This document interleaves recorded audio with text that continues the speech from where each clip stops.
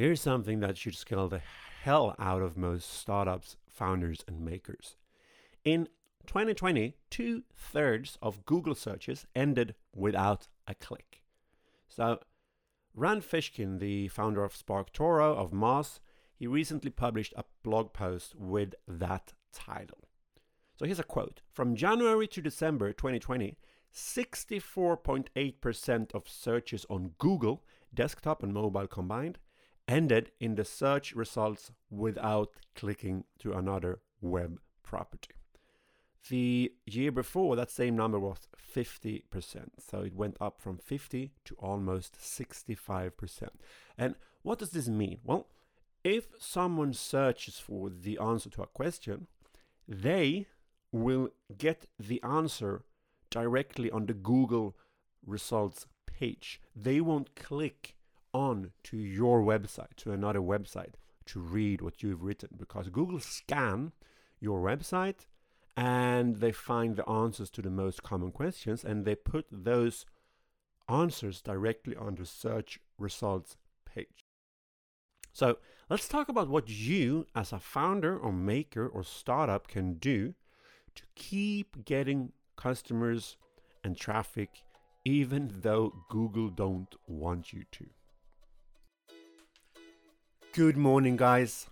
I do understand it might not be morning where you are, but here in Sweden, it is morning. And I just sat down with a cup of coffee after walking with my dog Leva for almost 2 hours in the spring. And it's actually spring here in Sweden. And you might not know it, but when spring comes, Swedes starts to thaw. Because we do have long, cold and dark winters here in the north. And it kind of feels like this winter's been going on for 1.5 years, doesn't it, right? Because 2020 was a bit different. But at least to me, it feels like we are seeing the summer in the end of the tunnel. So if we can just hold out a little bit longer, I'm sure we will all get a beautiful summer and everything that comes with that. Well, but today I would like to talk about how you can build a better future. I mean, a more successful future. Even though Google is trying to stop you. Even though Google doesn't really work with you to get you customers. This is the Make and Market podcast. My name is Jens Lennartsson. Let's do this. First of all, let's put what I said in the beginning into perspective. Yes, almost 66%, 2/3 of searches doesn't end in a click. But if you think about that, each day there are 5.6 billion searches on Google. So 1/3 of that is almost 2 billion searches where people click away from Google onto other companies' web pages. So it's not the end of the world, but let's try to make the best of it. Let's give ourselves the best opportunity to grow your company, to grow your revenue, to get more customers. So first of all, I'm going to give you 3 great ways to do this. 3 concrete tactics or tips for how you can keep getting customers, high quality followers, grow your audience, even with these changes. So first, let's talk about algorithms, because everything online is built on algorithms, or all the social media platforms, Google, YouTube, whatever you can think of, they probably have some sort of an algorithm. An algorithm is a piece of code, or like the hidden little robot that will decide who will see what you post. So let's take Twitter, for example. If you have 1,000 followers on Twitter and you post a tweet, the algorithm will decide how many of these 1,000 followers that will see your tweet. And of course, their followers might see it and their followers' might see it. But let's make it simple. So algorithm will decide which of your 1,000 followers that will see this tweet. And far from everyone will. Far from all of your followers will see your tweet. It depends on what they've liked from you before, what they shared, what other people they are following, and what they are tweeting about. So if you have 1,000 followers and you tweet one tweet, maybe 100 of your followers will see that. And if a lot of them happens to retweet it or comment, more will see it. But this is the algorithm, and the same with Facebook, same with YouTube, and it's at least in a similar way with Google. Google will try to foresee what someone who asks a question wants to know. So if someone asks a question on Google, they will look back and they will see like, okay, someone asked this question before. What did they want? What kind of website were they looking for? I'm going to try to give an as good answer to this person. So Google will decide whether or not your website is the best answer for the question that Google is asked. And what most of us don't realize is that we put the entire fate of our business in the hands of these companies. We don't have control of what they will do tomorrow. A few years back, Facebook changed their algorithm, and suddenly the website traffic from Facebook for many companies and creators were cut in half overnight. So from one day to another, 50% of the traffic was gone. And this happens all the time on all social platforms, on Google, on YouTube. We have no control what they will do tomorrow because they really don't work for you, even if they say so. They work for you as long as you give them what they need. And most of the time, this is money. So we need to find a way where we don't put the future of our companies in the hands of giant money-thirsty social media platforms or Google or YouTube. I recently listened to a podcast of Alex Lieberman, the CEO of Morning Brew. His podcast is called Founder's Journey. He was talking about the definition of strategy. And he quoted the author Hamilton Helmer and his book 7 Powers. And here's how Helmer defines strategy. Strategy is your plan as a leader to maintain power in your market. Power is a company's ability to experience persistent profit in a market. So, at least to me, strategy is my plan to keep growing my business in the long run. And if you build your entire business on the shoulders of social media companies or Google, they decide your fate. So we should use them. We should take advantage of these amazing platforms. I am not telling you that this is something bad per se, but you can't make them your entire strategy. You need to use them where it fits you, but at the same time, you need to make sure that your company will survive, that you will be able to talk to your audience.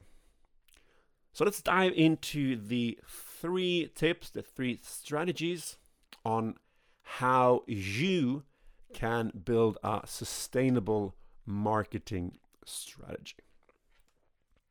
And if you've known me for a while, I'm pretty sure you'll know what I will say as number 1. Number 1 is build a healthy and useful mailing list. For me, the backbone of your marketing ecosystem should be and needs to be a mailing list. And here's the thing, healthy and useful, I'm not talking about healthy and useful to you as a company, even if it will be, but healthy and useful for your audience. And let's talk about how to do that. But first, imagine this. If someone Googles, let's say, no-code website builder, and you or your startup is providing that, they Google it and they actually click through to your site, even if Google is trying to prevent them to, the chance of them actually signing up right there and then is very small. So they might find it, they might read about it, they might even think it's a great idea and they want to try it, but maybe they're on the bus, or maybe they are just heading home from work, or they are walking the dog, or they need to cook dinner. So they think to themselves, oh, I'm going to come back to this later on. But most certainly they won't come back. 99% of the people that does not do anything at the first visit on your website won't come back. So what you need to do when someone managed to travel from Google to your website is to capture as many of these visitors as possible and open up a way to communicate with them. And a mailing list is the best way to do that, because no one except you and the people on your mailing list can decide who will and who will not receive your emails. It's completely in your hand. There's no algorithm, there's no nothing that will stop people from getting your emails, except you writing bad content. And that's why I said it should be healthy and useful for your audience, to your audience, and not to you. So if you share things of value to people not yet interested in your product or that haven't yet decided, you'll be able to talk to them for a long time. So the idea with a mailing list is not to sign up to get a great discount or to know when you have new updates. A healthy mailing list is something that is useful to your audience, your target audience, for a long time. Even if they can't or they won't sign up or buy from you in a year, they should enjoy what's in your emails. So this could be a weekly curated email about the business you are in. The goal is to give value every time they open it. And that is not, you don't do that by sending offers to try a demo or to sign up for a subscription. You need to create and maintain a mailing list where you send out awesome content, things that will make people go wow every time they open your email. So as long as you give value, people will stick around. So the number one thing you should do if you want to grow a sustainable business is to build and sustain a mailing list.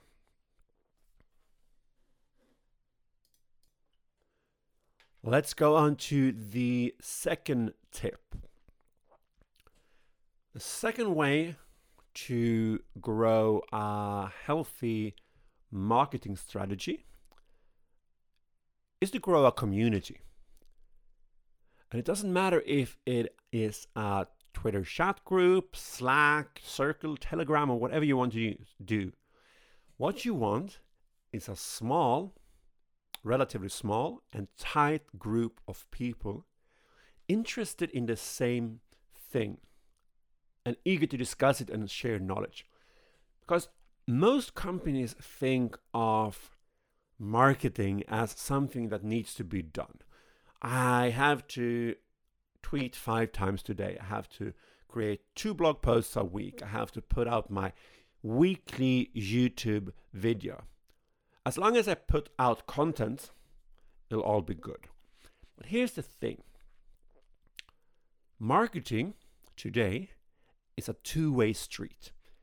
You can't just be putting out content. You can't just be churning out tweets and Facebook posts and YouTube videos. You need to listen to what comes back. You need to start a discussion. Because when someone feels like you as a company, you as a maker, you're listening to them, they will start to trust you. And when someone is trusting you, they'll happily buy stuff from you if it fits them, if it seems valuable to them. But that won't happen if they don't trust you. And if you have a one-to-one way of communicating with people, and if you're putting together a group of people interested in the same thing, they will get this huge amount of value every day. So if you can grow, if you can start a community of like-minded people interested in the same narrow niche, you'll basically have an army. You have an army of hardcore fans in your niche, and you'll be able to build and grow the connection with them. So if you do this in the right way, and that means giving loads and loads of value, they will become your ambassadors. And when they do, they will talk to others about you. They will share what you share. They will help you reach new audiences, or reach more people in your audience. And they will help you find new customers. So if Twitter changes its algorithm, you'll still have a small army that could help you spread your word. So the most important thing to remember when it comes to building communities is to start small and start slow. It might sound like a good idea to invite your entire 5,000 subscriber email list to your community. And you might get a lot of people signing up, a lot of people joining in. You might get 500 people. But most of them will only be ghosts. They will lurk around for a few days. They won't say anything. They won't share anything. They won't add anything. And then they will just stop showing up. So what you want is a small group of people, maybe 10, 20 people, that are extremely involved. And you want to start with them, start a conversation, get to know these people, and after a while, and only then, you can ask them to invite a friend. And then you will start to grow your community organically. This is really, really important. If you add 200 people and no one is talking, everyone will just come to an empty desert. Nothing happens. But if you have 10 people talking a lot, discussing, sharing, they will start to get to know each other. And they will feel like this is something interesting. And then you can ask them to invite a friend, and a little further down the road, they can invite another friend, and so on and so on. So start slow, start small, and let your community grow organically. And all the platforms I mentioned, Slack, Telegram, Twitter, they all have the same risks. as Facebook and Google, they can change or they can even disappear. So whatever you choose, make sure you have the email from everyone in your community. Number 3, focus on long format content. So here's the thing. The answers that show up on the search results page on Google, they are short form answers. They are answers like, what's 5 plus 5? Or what's the name of the current US president? Some answers can't be answered on the search results page on Google because they are too complex. So if you focus on sharing knowledge in a long format, that means a blog post with 1,000 words or a video on a 20-minute video, it's impossible for Google to take that answer and cram it into the results page. So people has to go to your website and read through it. But the thing is, you can't just write 1,000 words of low value. It still needs to be jam-packed of value. But whatever niche you are in, whatever audience you are trying to reach, you can teach them a lot about the business you are in a long format blog post or a long format video. So what you should do is find the topics that your audience is interested in and really teach them everything about that specific topic. The best way to do this is to choose your topic, your niche, if it is greenhouse vegetables or email marketing or downhill cycling, and you dissect this topic and divide it into smaller subtopics. And for each of these subtopics, you write a big, valuable, jam-packed blog post, or you create a video, or you make a podcast episode, and you publish that. And that will start to grow, and that will start to catch the attention of more and more people as your marketing ecosystem grows. So pick your niche, pick your topic, divide that topic into subtopics, and write as much or share as much as you can about each of these subtopics. I want to end with saying one thing about video, long format video.